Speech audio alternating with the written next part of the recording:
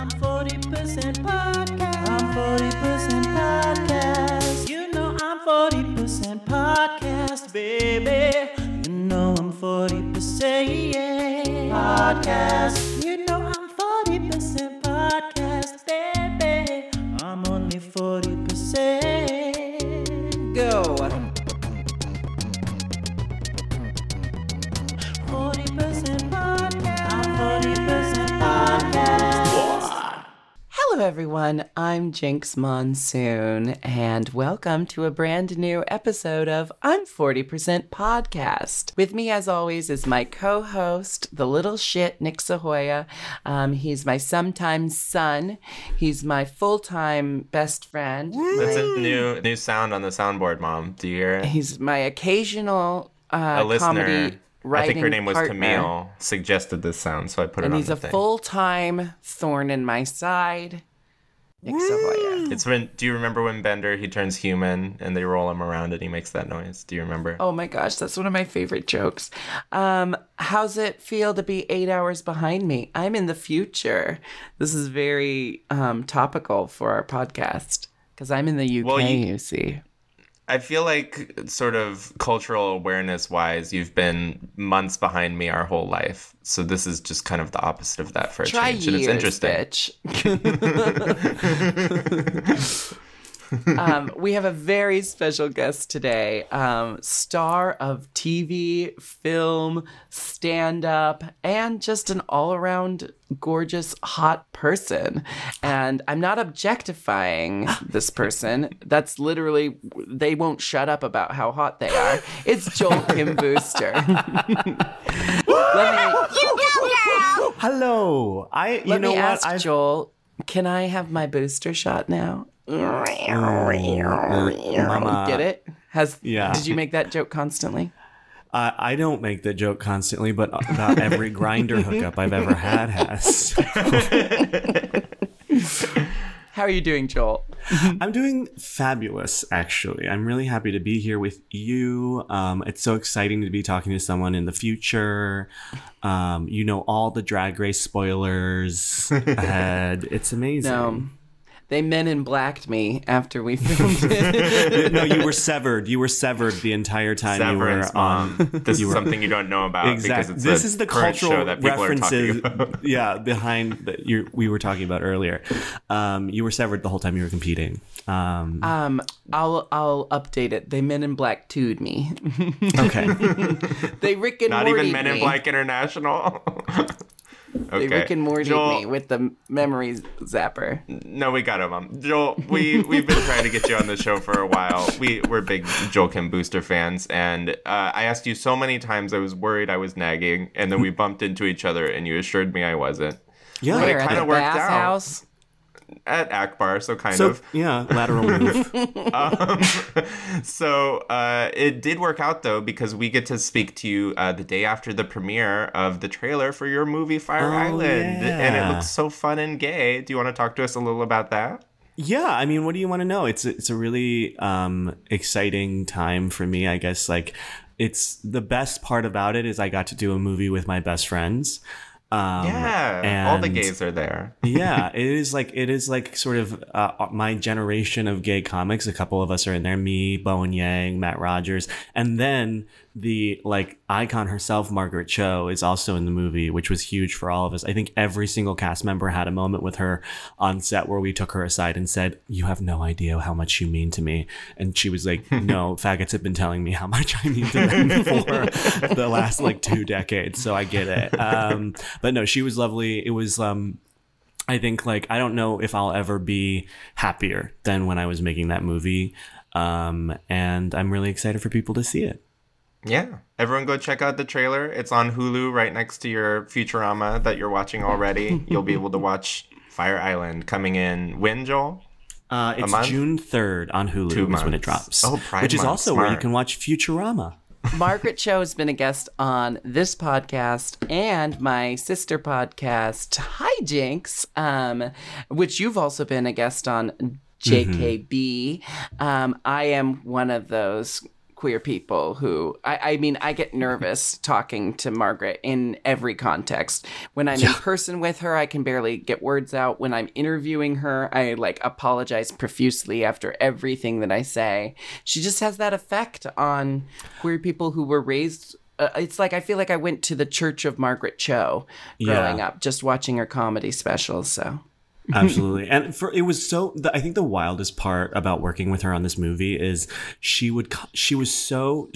there was no ego. Like, she was not a diva at all, and she would like constantly defer to me and like ask me for notes, and I was like, oh, Margaret Cho, you can do whatever the fuck you want in this scene. There is no note to give you. You just be Margaret Cho, and I think everyone will be happy. But yeah. Are there any sizzling secrets you can tell us? Like any embarrassing sex scenes you had to film? Any like weird, like douching jokes that we can expect from the film?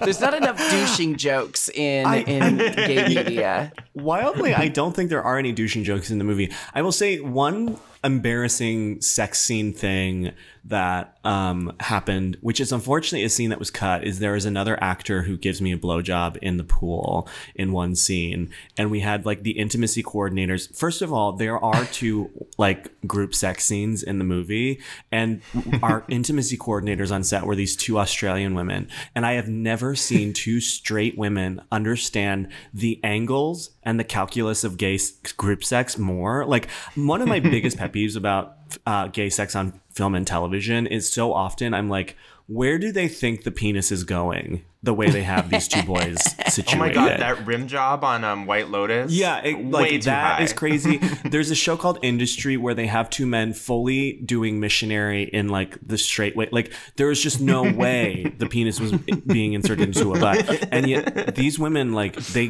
nailed it so well, and it was like so shocking to me. But there was a scene where Zane Phillips, who's an actor in the film, is giving me a blowjob in the pool, and I had to wear the sock. And she came over and she was like, "We're gonna put this washcloth on top of the sock as well." And I was like, "Oh no, I'm cool." I was like, "I don't care, you know, like I'm sending my nudes out with reckless abandon, like it's fine with me." And she looked at me in the eyes and she was like, "No, this is for Zane's comfort, not yours." so that he didn't have to be inches away from my penis. And I was like, "Oh, right.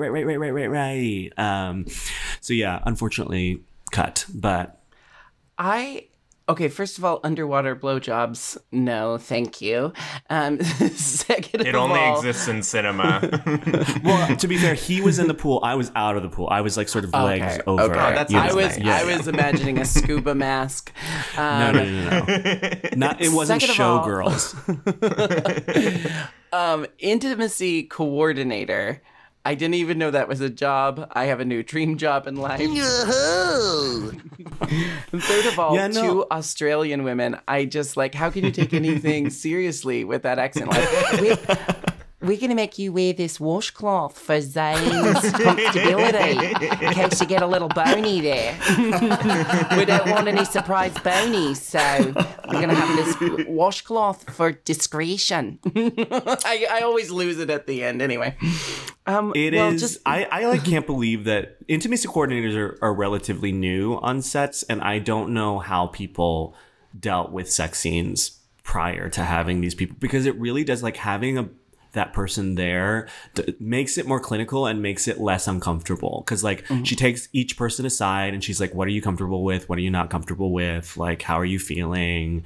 And then like on set they just like know, like also like putting a beach ball in between me and this guy that I'm fucking and like giving me so that I can like fully bounce in the way. It was like, I was like, what a genius like piece of technology, just a true like soccer ball.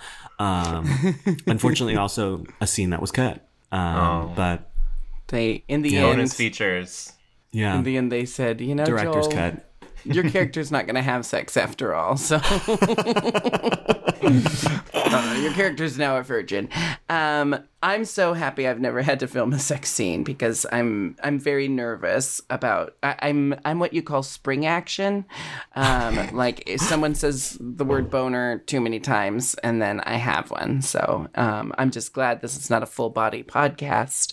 Yeah. No. Well, that's the other thing about the intimacy coordinators is they make it so deeply unsexy that like you really don't like you're just not in that headspace. So it never even occurred to my penis to get hard. It never even occurred to my penis. And trust me, we were checking in frequently throughout the day. Well, congratulations on everything. We can't wait to watch your sexless movie. Fire Island, the movie, completely chaste. You can do it at your church lock-in. Yeah, just watch everyone's it overnight. just reading on the beach. That's all. Hand holding. But now let's talk about something significantly more sexy. It's Futurama. Take us away, Nick. Take us away, Calgon man. Are you going to ask him if he's seen Futurama before? This is why you can't be the producer. I'll handle the questioning. Joel, have you seen Futurama before? Is it a show you like? Yes. I've seen, God. I think, close to every episode of Futurama. Oh, cool. It was a show. It was one of the only shows that my older brother and I both liked. And so I remember like I would get home at night and he was very much a homebody. And like it was the only thing that we could both sit in front of the television and enjoy and like laugh at. Because like it fits in terms of adult animation. It does slot in sort of interestingly between shows like it's not Family Guy. Like he really loved Family Guy, and I don't really love Family Guy. I love American Dad, weirdly, but I don't like Family Guy. Oh, you and Jinx can bond on this. Yeah, I think American Dad is genius. I think, I think it's so much smarter than Family Guy ever was. Thank you, Joel. Thank you. And, I think once you finish with Futurama, you should move on to American Dad. Well, yeah, baby, it's gonna take us about a decade. I already done American Dad up and down all over this beloved planet of ours. Futurama is a good bonding show between, different demographics. There's something for everyone. I'm assuming, is your older brother straight? No. He gay. Oh, I was just thinking, he likes he's Family Guy, so. No, yeah. I mean, he's a much different, like, we are a study in contrast. Like in every way, I think we are different breeds of gay, in a big way. I don't think he would ever touch Drag Race. And I think I know so offensive. He's very much like, boy man, bro. Boy man. The Adventures of Boy Man. Boy Man. And he doesn't love like gay things, I don't think. Except I think he is a furry. So there's that. But we don't intersect in our interests very much. We don't align, but Futurama is one of those interests that we do align on. So this is a spoiler. This is a spoiler that the furry community is not represented in Fire Island, and therefore the movie should be canceled. Furries just keep coming up week to week. I don't know, y'all. I wonder why. Let's get into this episode. It's called The Deep South. There's no cold open. We have a chyron. It says, a stern warning of things to come. I think this is a great chyron. It's very meta. I give it 5 chyrons out of a possible 5 chyrons. Joel, how do you feel about the chyron? I felt sort of, I was called stupid by the chyron because I didn't realize until just now the play on words in the chyron. So that chyron called me a stupid faggot. Wait, what is the wordplay? Because like stern boat. But they're in a spaceship. But it becomes a boat. No, I think Joel's onto something. Look, we're I feel professional okay. comedians, Jinx. Listen to us. Yeah, comedy doesn't come up in my work at all. You're right. Yeah, I was about to say. I think if we were asked the voting public right now, I don't know if either one of us would win in a horse race with Jinx. But Use hashtag Stern equals boat or hashtag Jinx is right, and we'll see which one gets more. Listen. I get it. A stern warning of things to come. I would have rather. Okay, the only thing this Chiron does for me is it reminds me of the idea that I've had to get the words "Abandon all hope, ye who enter here" tattooed above my ass, and that's barely related to the Chiron. So I'm gonna give this Chiron, I don't know, 3 Chirons out of 5. Wow, really low. I was gonna say the Chirons have been trending upward for me, but Jinx disagrees. We go to the Planet Express office. Leela's picking fleas off of Nibbler. Bender is picking fleas off of Fry. This is very random to me. And Hermes enters. He has requisitioned a pet license for Nibbler, but he accidentally got a fishing license. And it's mandatory. I love that joke. Love it. I do love this intro in the sense that it's like, we just need to get them fishing. That's the premise. Let's do it in 30 seconds. Get them Very on the economical. ocean as quickly as possible. Well, and this is why I think part of the reason I waited to I kept blowing you off to do the podcast is because I knew you were in the early seasons, and for me, like season 2 is when I think the show really like finds itself and finds its rhythm, and it allows itself to be a little bit more random like this. Like because the first season is a little more plotty. Than the and we later got to meet all seasons those are. characters. Yeah, and they've all sort of settled into themselves at this point in a fun way. Well, isn't the rule that season 2 of any show is the best season of any show franchise? Isn't that like a common conception? Yeah, I'd agree with that. I think season 3 is very good as well. Futurama season 3, except for the first episode of season 3, feels completely optional. But we're not there yet. What season does the dog happen? You know which episode I'm talking about. I think this is an interesting question, Joel, because in my box sets, my Futurama box sets, it was season 4, but on Hulu, it's season 5. So at some point, they changed the seasons. I'll also complain for a second because you told me this was episode 2, or season 2, episode 12. On Hulu, it's episode 16. It is? Yeah. Well, I might have just texted you wrong. I was really fucking confused. I was sitting in my bed and I said, "What the fuck am I supposed to be doing?" I was Googling. I felt gaslit. So I guess didn't know what to neither do. of us should be producers, huh? That could be Hulu's fault. It might have just been me. I might have texted you the wrong number.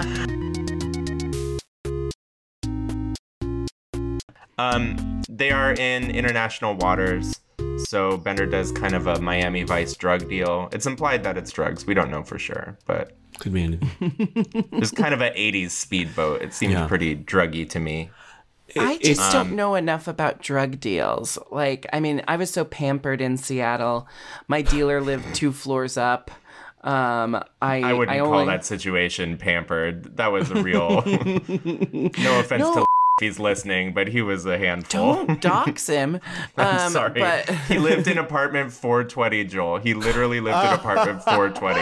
And we can bleep his name if we have to, but it was great because you go up to his apartment and he would throw back these curtains and he'd have like a bookshelf, like an apothecary of all these different kinds of weeds. And whether you wanted to hear it all or not, he told you every single strain he had. And he also would then give you a lesson about queer history in Seattle. So I don't know how much of that you heard. Sorry for everyone listening right now. My Wi-Fi's terrible in Newcastle. Blame it on the Brits. We're moving on. There's the ongoing joke of, I once caught a fish this big. Bender has long arms, so he can lie more. Leela owns her own harpoon, and she's very proud of it. And I think, I don't know, fishing with a harpoon on the ocean is a bold choice. It also, Leela gets, I think my favorite joke of the episode is escalation of her catching a boot and then Yes. the catching 10 pairs of boots. Whatever it is, it's 20 times heavier than a boot. Yeah. It's Boot, so 10 silly. pair. And it's such a classic little escalation. And I love it so much. And the rule of threes gives us her catching a boot, but something alive is attached to it, and it's Zoidberg, and he's eating the boot. I wasn't. You don't even wear boots. I was eating it. Zoidberg has a good journey on this episode, I will say. I mean, it's still very Zoidberg-y, but He's disgusting, and they hate him so much in this episode. At one point, Hermes calls him it. He says, "It's eating my bait. This is your coworker." well, I mean, love I love it when he makes the Three Stooges noises. He is such a Three Stooges character, and he's all Three exactly. Stooges. I love when he, it actually seems for a moment that he's going to be helpful. Like he's like, I'm a connoisseur of bait. Let me tell you about the bait you have here. But then he just starts eating it all. Then he calls the night crawlers dry, but then immediately says, though they may be juicy, what's he getting at here? Like, Zoidberg has this chance to actually impress us, and he completely falls off immediately. My heart breaks for Zoidberg. I think maybe I'm starting to relate to Zoidberg more.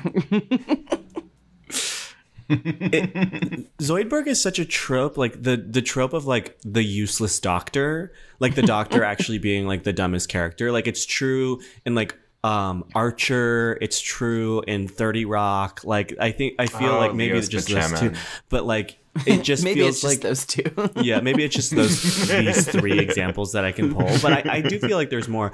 But like I do love that. I love the idea because knowing many, like especially gay doctors myself, gay who doctors.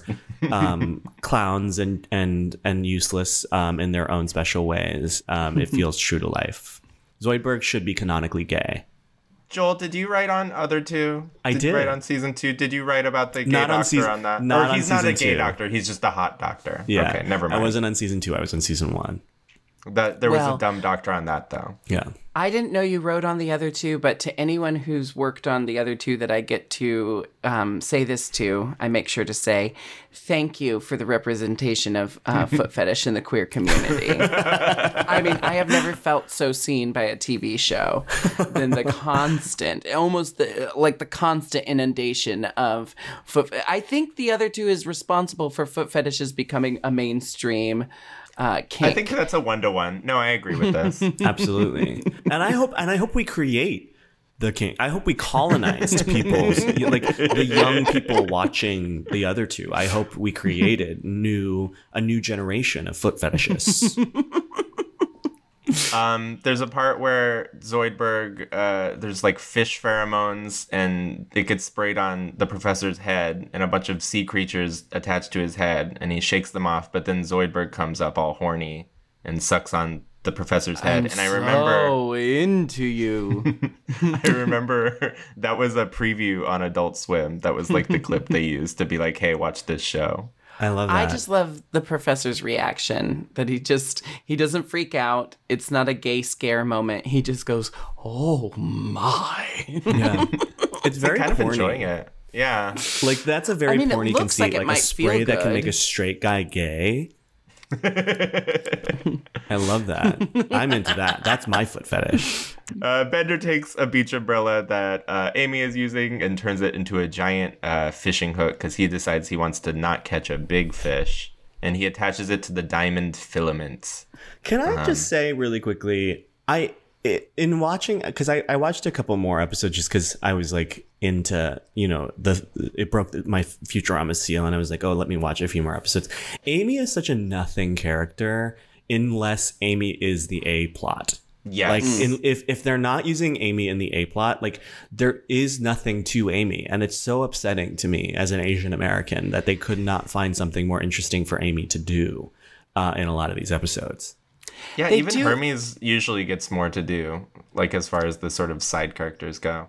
They do often make Amy one-dimensional when she's not the A-plot, and that is a very astute lobstervation.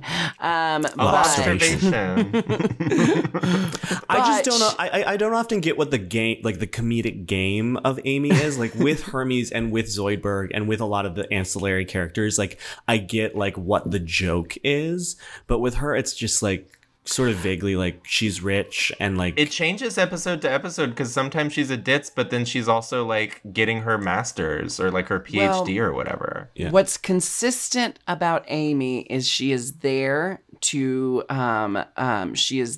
challenge Leela's femininity. Yeah. Like when Leela pulls all the boots up, Amy, this is what I was going to say, is Amy oftentimes has great one-liners, even if she's one-dimensional. But Leela pulls up the boots and Amy says, this is where you buy your boots. This is where you get your boots. Yeah. But of course, you know, I do want to recognize the fact that I'm not watching as an Asian American, so it's not up to me to decide how well Amy is represented in this cartoon show. Did they do some interesting stuff with her, like with her parents? Like often when the parents come in and it is the A-plot, it's just like I wish she were funnier, I guess. I don't know. I can't quite. Well, how did you feel when she got sunburned and Bender wrote a thing on her back that also Couldn't somehow relate. got sunburned even though she was asleep? Couldn't relate. Never. Didn't see myself represented in that sunburn. So Bender's hook attached to the diamond filament against all odds catches a huge fish and it pulls them underwater. I want to say one thing. I tried very hard to get a person from Atlanta to be the guest on this episode. Violet Chachki was at Coachella. Bob was busy. Bitch was Violet busy. didn't even read the text. She was at Coachella. She used all her international minutes, just like you did. But then I was surprised Where to was learn Coachella that we don't. this year? In Atlanta. I know, but it's in a different state of mind, Jinx. I was shocked when I realized that like 75% of this episode is not in the lost city of Atlanta. Like we take a very long time to get there. So I guess it's okay. Joel, have you been to Atlanta? Have you spent any time there? I have many times, and mostly my actual favorite joke of the episode is the Delta Hub jokes, because I love that airport and I'm a Delta girl. The house down boots. I'm a Delta diamond girl as medallion well. fish. Okay, Thank you. and so I spend a lot of time traversing through the Atlanta airport, and I love it. I've slept outside the Coach store in the Atlanta airport overnight before. It's you one ever- of the greatest. At the Atlanta airport, I have actually paid for 2 hours in one of those napping rooms where it's just a bed and a TV. I love a travel sleep deprivation nap in one of those little pods. It's kind of the best sleep I've ever had in my life. I love doing shit like that at the airports. I have done that once. It's so luxurious. I've also showered in the Delta Lounge many times, which I find to be like I have not deeply done that. sexual. Well, that leads me to an important question. You're a cruisy gay. We know this about you. Have you ever hooked up at the Atlanta airport? I've never hooked up at the Atlanta airport, but I will tell you what did happen at the Atlanta airport. I was sitting taking a shit. Okay. And I look down, the man in the stall next to me suddenly, and I have a picture of this. I see his hand on the ground, like sort of encroaching onto my side of the stall, and he's wearing a full wedding ring. You can see in the picture. And then suddenly I see his little tiny face pop into my side of the stall. And I freak the fuck out. I say, "What are you doing?" And then he freaks out. And I'm like, also, like, this is probably the least sexy moment you could possibly choose to do this at. So then I like rush out of the bathroom. I see like a random friend from Chicago that I haven't seen in years. And I say, "You'll never guess what happened to me." And I tell her this. And the best part about this story, it was Mother's Day. So We all have our ways of celebrating. I've been cruised at the Atlanta airport, but I've never actually hooked up there, unfortunately. I have not cruised at the Atlanta airport, but I have hooked up in a Delta Sky Lounge. I met someone on Grindr. I had a long layover. He didn't have a membership, so we split the cost of bringing a guest in because I didn't have that benefit at the time of getting a free guest. And we hooked up in a Sky Lounge bathroom. And then afterwards, we drank orange juice together. And he said, "This has been a crazy month for me. This week it's Jinx. Last week it was," and he named another Rue girl, but I'm not going to spill her tea. Wow. But what I will say is I think this is one in like 6 times that someone I've hooked up with has told me they hooked up with the same girl the week before. I know who it is. Wild. This sister of mine and I have similar taste, and we must be playing musical chairs in these cities. So This unfortunately has happened with me and Bowen a couple of times as well. You don't have to bleep. I will air his dirty laundry out. But yeah, unfortunately, we are Eskimo sisters many times over. They're going underwater now. There's a joke about atmospheres that I enjoy. There's a joke about atmospheres that I enjoy where he's like, it's over 1,000 atmospheres of pressure. And they say, how many can this sustain? And he says, well, it's a spaceship, so I'd say anywhere between 0 and 1. And they fix it. Go ahead. No, go for it. No, I go want ahead. you to talk. You are on a roll. Go. No, you go. Mine can wait. And Fry fixes it by flushing the toilet, but he didn't even realize. He just wanted to go pee. Realize it. Early on, they addressed the fact that they're not going to be able to figure out all the science related to the spaceship going that far underwater. You know, I think Bender has a line like the laws of science are a harsh mistress, and then throughout the episode, basically they just kind of write off actually trying to make it make any kind of scientific sense, which I think is good for an episode that takes place under the sea with mermaids from Atlanta.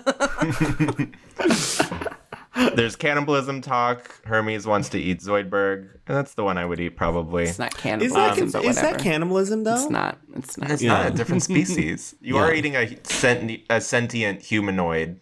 So yeah, it's and we haven't gotten to the episode that deals with that yet. Leela and Bender and Zoidberg, they go out looking for food. No, wait, that's not right. No, it's Leela sends Bender and Zoidberg, and this I liked because it made me feel like they were the X-Men because Bender and Lobster Man can both go underwater without being affected. But then like only 2 people on the X-Men team can go into space and still be able to breathe. It reminded me of that. Yeah, or like only Garnet can go into molten lava. There you go. I love that Fry says, I should go too. They don't know what I like. I mean, there's foraging for survival food, but Fry is still a picky eater, and that reminded me a lot of Nick. Yeah, that is me. I would be fine on Survivor. I would just be like, I'm good. I don't want it. You know what? Coconut, it's too mealy for me. I'm just I'll just be hungry today. They go underwater and they have to take these pills, these enormous pills to adjust to the pressure. And Fry says that's too big to fit in my mouth. And the professor says, good news. Been there. It's a suppository. And been there as well. I've never had to take a suppository. I've put a lot of things up my butt, but never a suppository. Okay, here's what I'll tell you. I have also not. If you can track down THC suppositories, if you have any sort of soreness or fissures or hemorrhoids or anything like that, THC suppositories are miracle drugs. Like, truly, if you are someone who ever deals with anything, even if you're not bottoming and you just have like a hemorrhoid or something like that, they literally, THC is a miracle drug. Do bottoms especially when get it's applied. Hemorrhoids more often? I don't know. I don't think so. I myself, I would say about 30% of the reason I'm verse is that I'm fissure prone, and so I like. They call you Carrie Fisher. That's your drag name. But one of the things that works best.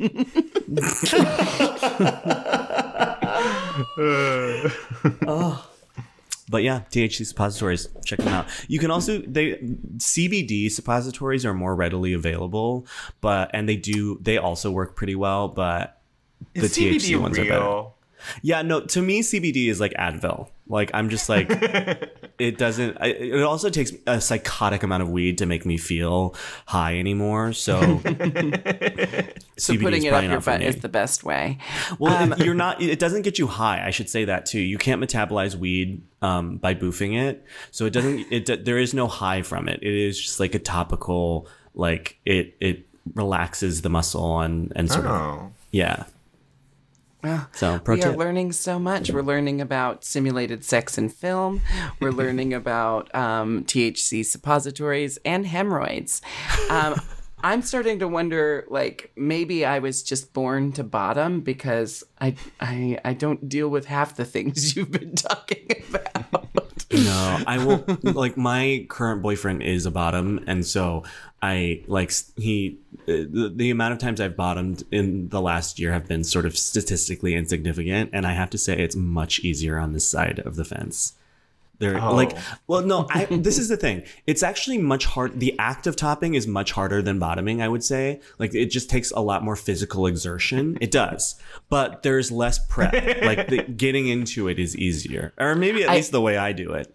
I think it all depends on, who's involved, because like as a bossy bottom who has sex regularly with a lazy top, the work is happening from my end. But I did recently see a meme that's it said tops and bottoms 1 hour before the hookup, and it's like the top is napping peacefully in bed, and the bottom, it was a picture of I can't even remember, but it was something about douching, whatever. Hilarious. I know. Recounting. Come on. That's why I'm not a professional comedian like the two of you. Sorry, I'm not a chuckle fuckle. I have no strong feelings one way or the other. They do go out there underwater and stuff. Zoidberg moves into a shell. Does he like chase another crab away? He does something like that, but he moves into a shell. And we get this recurring joke of Zoidberg becoming a homemaker on the ocean floor. And I really like this life for him. I'm sad that it doesn't work out. Spoiler alert. It kind of seems like this could be Zoidberg's, place to shine, like Zoidberg could thrive down here if he just played his cards right. But because Zoidberg and Bender go into the shell together, which apparently has a staircase that they have to go down, and this is moments after Bender saying the laws of science are a harsh mistress, and then they go down into the conch shell. And then Fry meets Umbriel, the mermaid, and there's no other witnesses. But I do love that Fry is at first walking around with a garbage bag full of oxygen and a crazy straw. Yeah. What if it got snagged on something? Big problem. Let's just opening thoughts on Umbriel. What do we think of her look? What do we think of her vibe? I like her. Too hot for Fry. This is my main problem with most of the heterosexual couples that I see on television and in movies and in any kind of media is it's like, really? This woman wants this man? What a world. What a world heterosexual men live in. It's wild, but I will say, Joel, I would say 75% of the beautiful drag queens who come on the show do want to have sex with Fry. Really? So, yes. The remaining 25 want to fuck Leela, which I'm also fascinated by. Yeah, but, I mean, that makes more sense to me. I mean, she's hotter. Honestly, Hermes makes more sense to me. Hermes in that Speedo this episode, I was like, okay. Okay, Hermes. But what Fry has going for him is that he is exotic to Umbriel because he has legs. He's from the land, fair. And like think of how many times you've probably slept with someone just because they have something. An accent. Oh my god! An accent. The way I grade British guys on a much different scale than I do American guys. Like I have hooked up with some yeah, some British guys that if they didn't have the accent probably would not have hooked up with them. It's sad. It's sad. I'm such a cliche. I'm just over British accents now because I spend so much time in the UK and I married a Brit, but Italian accents still really do it for me. I'll take a New Zealand There's something accent. about the hand motions that Mario. really I'll take a New Zealand accent. I like my sexual partners to be like a full cartoon character. And I Yeah. feel like New Zealand brings me there. They're literally called Kiwis. They don't seem like people sometimes. I'm sorry, New Zealand listeners. That's I know. I feel like I just called Dr. Zoidberg it. I feel bad about that one.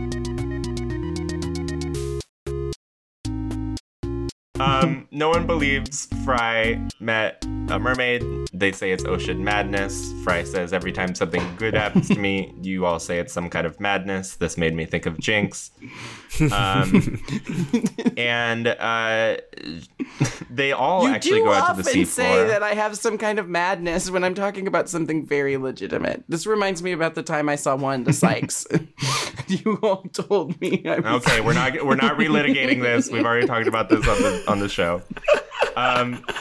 Umbriel wakes up Fry from his sleep. She knocks on the porthole, and Fry goes out there and starts hanging out with her. She gives him a breather, which is a thing that lets him talk underwater just so that we can, I don't know, have jokes underwater.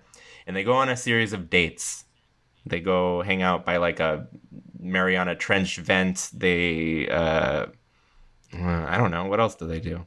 I wrote it down. Okay, well, there's the recurring joke. There's the pee jokes. Yeah. Yeah, the recurring pee joke. Now, I have really mixed feelings about the pee joke. I like it the first time when she says, just let the gentle ocean currents calm your every muscle, or something to that effect. And then she says, did it just get warmer? When Fry lets out a big sigh of relief.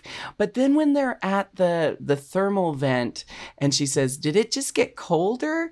I get it that if the liquid coming out of Fry is colder than the thermal vent liquid, she would feel that. But then I'm also like, wouldn't the thermal vent liquid heat it up so quickly that it wouldn't actually feel colder? I don't think the joke works there. But I think the rule of threes makes it worth it, because when Zoidberg is sniffing right. for Fry, he says, over there where the water gets warmer. Water gets warmer. But then he goes, pretty funny to me. But for me, the best part of this series of jokes is when Zoidberg goes this way.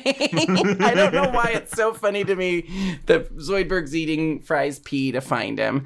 I like it. I like it. Another Jinx fetish being revealed on this episode. I actually don't have a piss fetish. Thank you. It's fine if you do. Not that there's I support anything that. wrong with a piss fetish. I'm just saying that's not one of mine. I literally have two kinks, and it's feet and armpits, and that's it. Besides that, I'm vanilla. I'm like French vanilla. I got the little specks. I got the little specks going on. I'm I don't want to hear about Tahitian your vanilla. specs. I'm vanilla bean. My favorite joke of the episode is when the mermaid Umbriel is talking to Fry, and she says, tell me more about this bizarre landy world that you come from. Is there water there too? Fry says, yeah, sometimes it falls from the sky. And she's like, And he says, sometimes it doesn't. And she's like, oh, Mr. Oh, Fry. Mr. Fry, you do go on. I That's my say you favorite. do go on to people all the time because of this episode.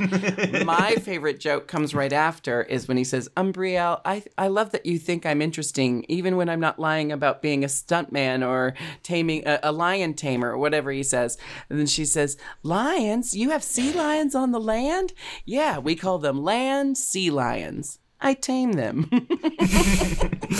Very good writing there. Very good writing. Very stupid joke. They go out looking for Fry. The professor's like, did you all take your suppositories? And Amy says, yes, stop asking, which I really liked. And we finally get the central joke of the episode, and they find what appears to be the lost city of Atlantis. It's like a old Roman column.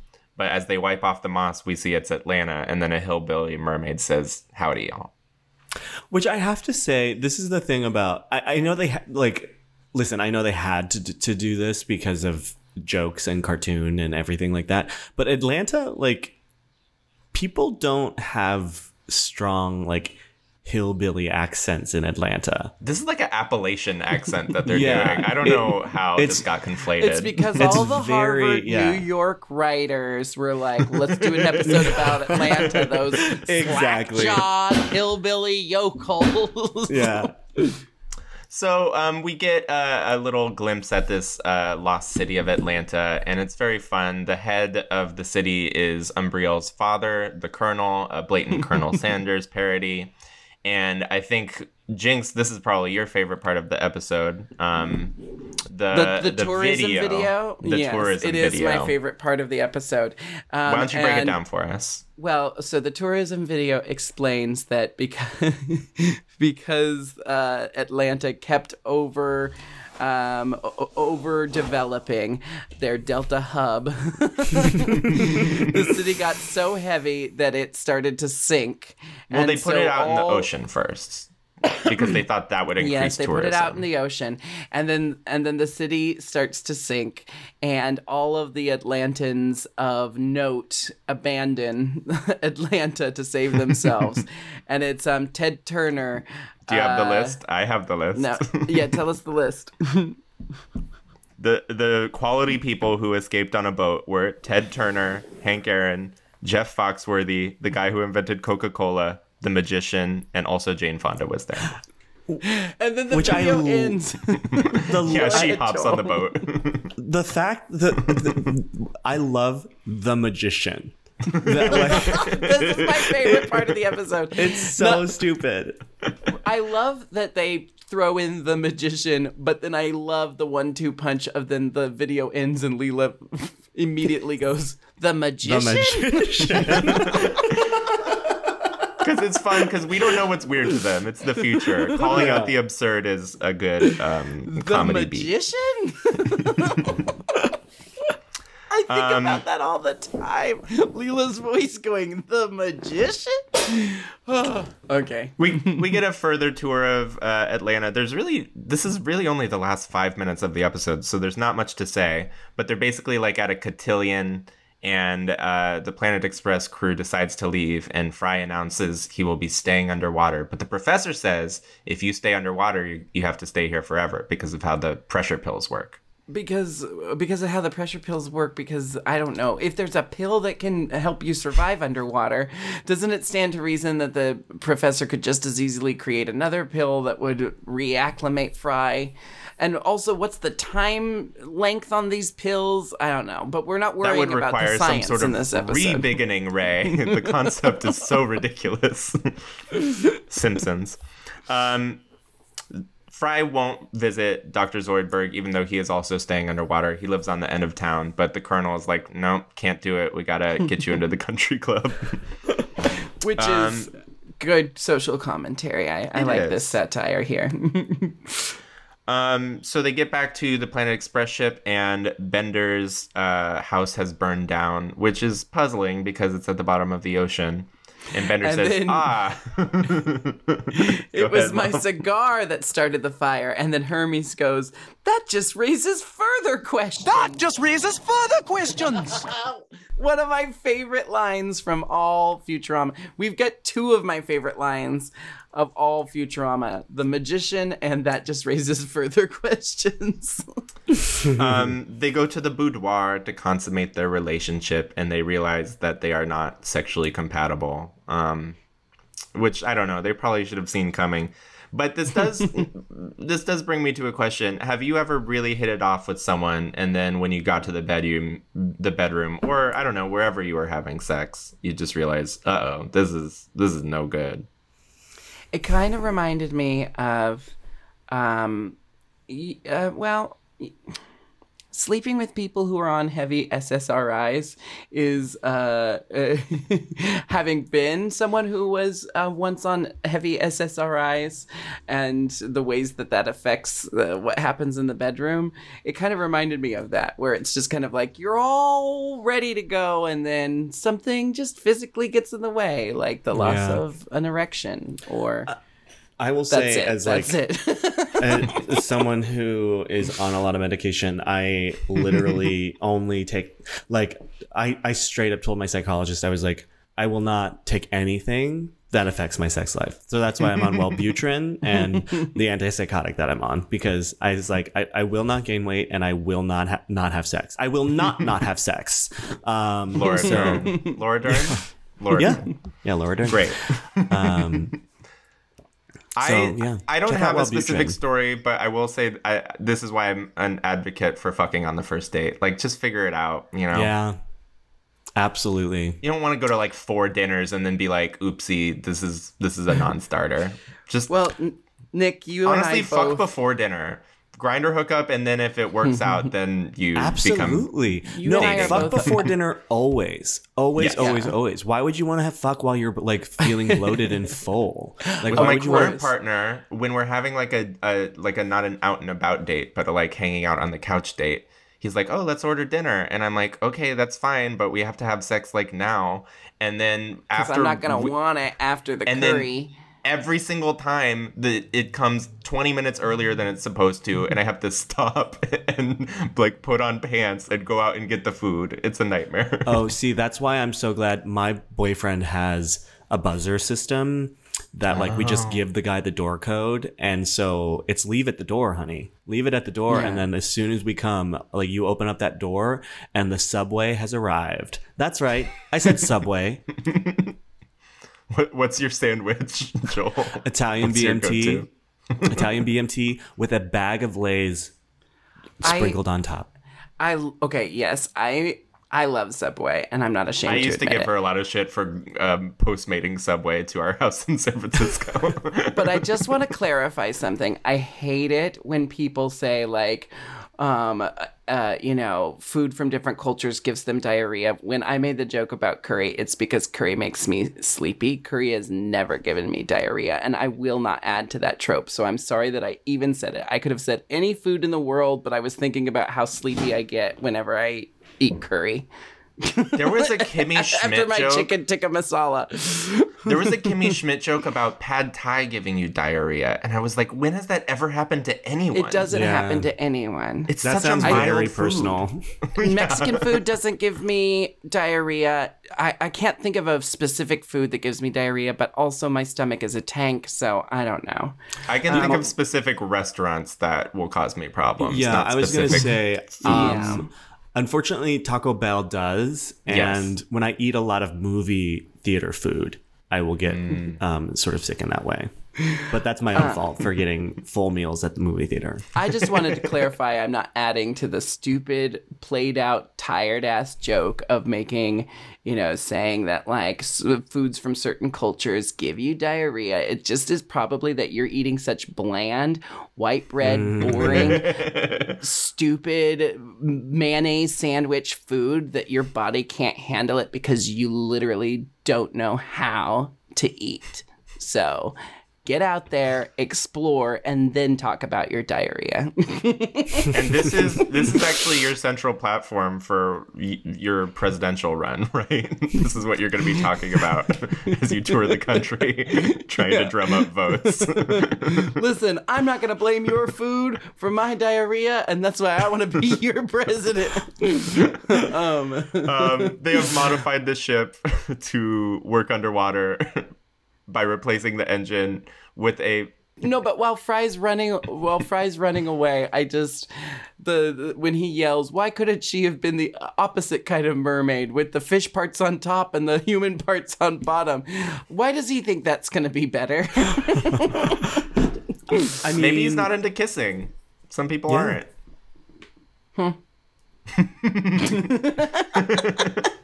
couldn't be.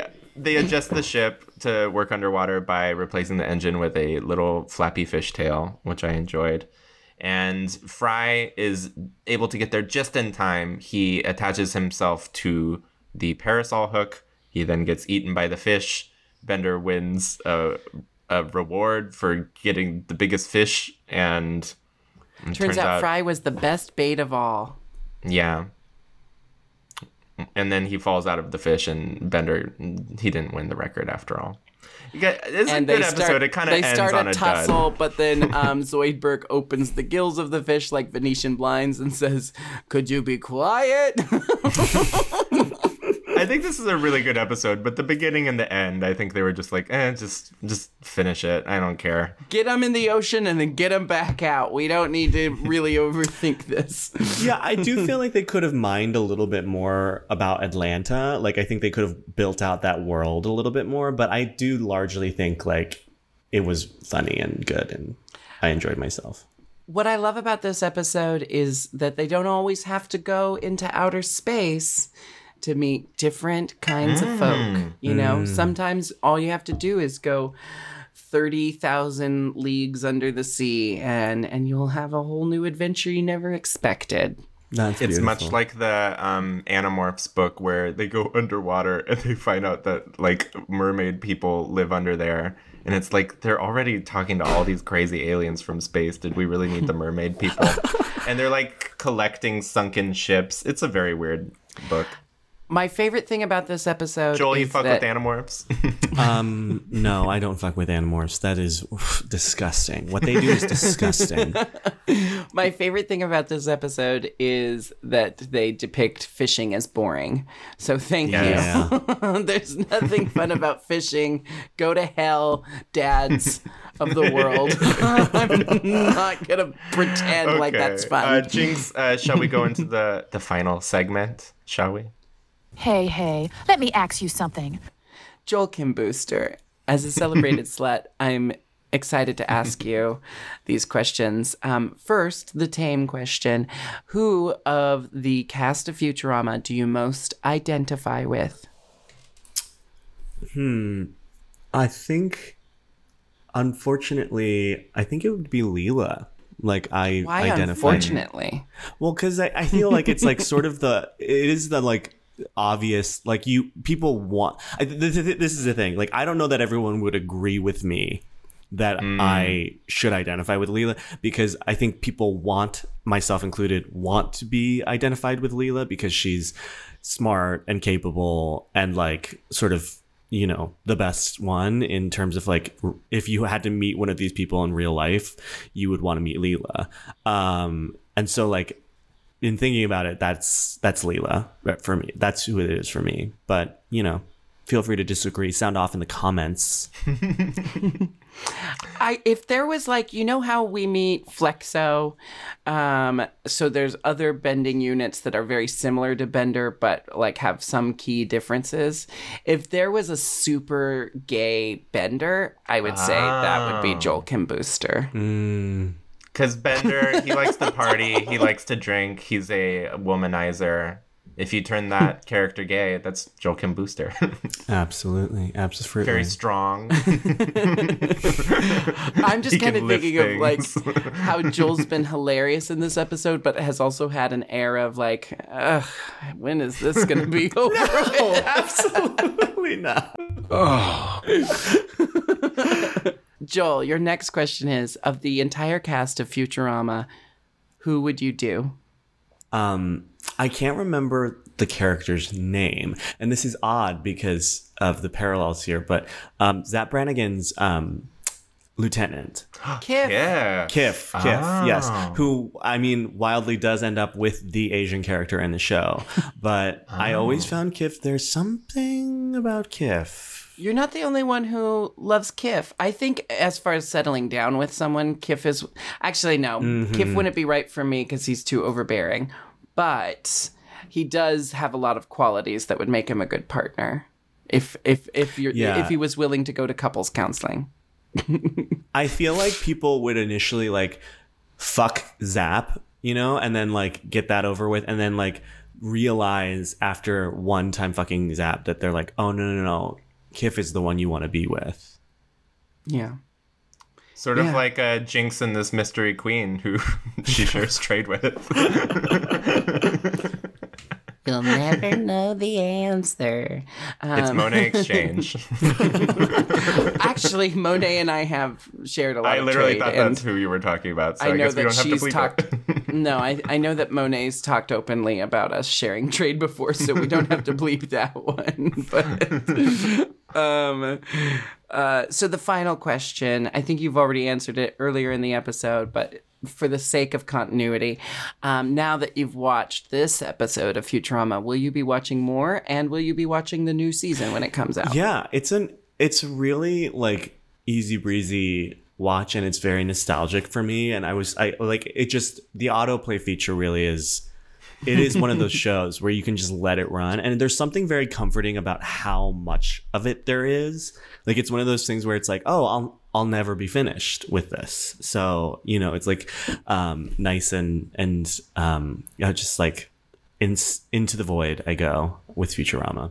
Yeah, I hear you with the amount, because like if I start a Golden Girls binge, I'm like I have to treasure these. I have to space this out and ration them, because there's only 5 seasons and the last one's kind of weird. During the pandemic, I was happy for any show that had, countless seasons, because I just needed something to be on constantly. That's why I watched Wings. Didn't care for Wings. Wings, the only reason I liked Wings is it reminded me of Provincetown. But Wings was just on in the background. But the Provincetown airport is Wings. Anyway, then I'm on the last season of Everybody Loves Raymond, and Ben de la Creme is very mad at me about this. But there's 9 Ben seasons. and I agree on this one. Can you do an impression of that tall guy? Everybody loves no I can't, but but my favorite line in the whole show Everybody Loves Raymond is when Doris Roberts goes there's gonna be more fruit. He gets her fruit of the month club and she goes, there's gonna be more fruit next month, not more pears. What am I gonna do with all these pears? I can't think, there's too much fruit in the house. And she runs out of the room. It's good writing. I like it. Mm-hmm. Okay. Yeah. Joel, any bad sitcoms you like?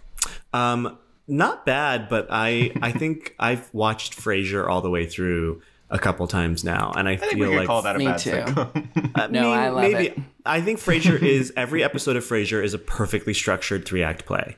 Like it is like farce. It is so good. I mean, it makes me laugh. I'm in the minority with the Frasier hate. I think it's just because I lived in Seattle and I know that view's not possible. It's geographically impossible, and I can't get over it. That is true. They do make Seattle seem too much like New York and Frasier. That's my complaint. Yeah. But the episodes where it's like a Moliere farce, yes, the episodes when they're like of the throwing a mistaken party identity, and people are running into the kitchen to like cover something up, and then like like it's so like just the spinning of the plates, like Frasier trying to keep all the plates in the air, sort of with whatever he's lied about that episode is so fun. And then there's this episode eventually where the episode begins at the end of one of their disastrous parties, and everyone's going crazy, and someone's just put out a fire, and someone looks all disheveled, and then Martin, the dad, comes into the room and goes, "Hello, everybody, I'm the Duke." And that's how the episode starts. Jinx sent me this clip, and I did laugh at this. It was pretty funny. Joel, you've been a wonderful guest. Thank you for hanging out with us. Thank you for indulging us. Everyone, thank you for putting up with my bad Wi-Fi. I blame Newcastle, babe. I don't blame you. Thank you. We've got Fire Island coming up, but you've got some TV stuff too? June is a big month. My Netflix special comes out June 21st. Yay. And then I'm on an Apple TV show called Loot with Maya Rudolph and MJ Rodriguez that comes out June 24th. That sounds great. If you're into me, June is going to be a huge month for you, babe. All right, everybody, set your calendar reminders for June. Jinx, do you want to take us out? I just want to say, also just look up Joel Kim Booster on IMDb because he's been in countless things. Oh, you were so good in Shrill. That's one of my favorite Joel Kim Booster roles. Oh, thank you. Plenty of them are really, really good shows, and a lot of them are too short-lived for how good they were. So I just want to celebrate your career, congratulate you on everything you've already done, and say how excited I am for the future of Joel Kim Booster. Thank you. You can also find him on Grindr near you. See you in the Delta Hub, everybody. Thank you all for listening to this episode of I'm 40% Podcast. Thanks to our special guest, Joel Kim Booster. Catch us next Monday with a brand new episode of I'm 40% Podcast. Have a futuristic day, everybody.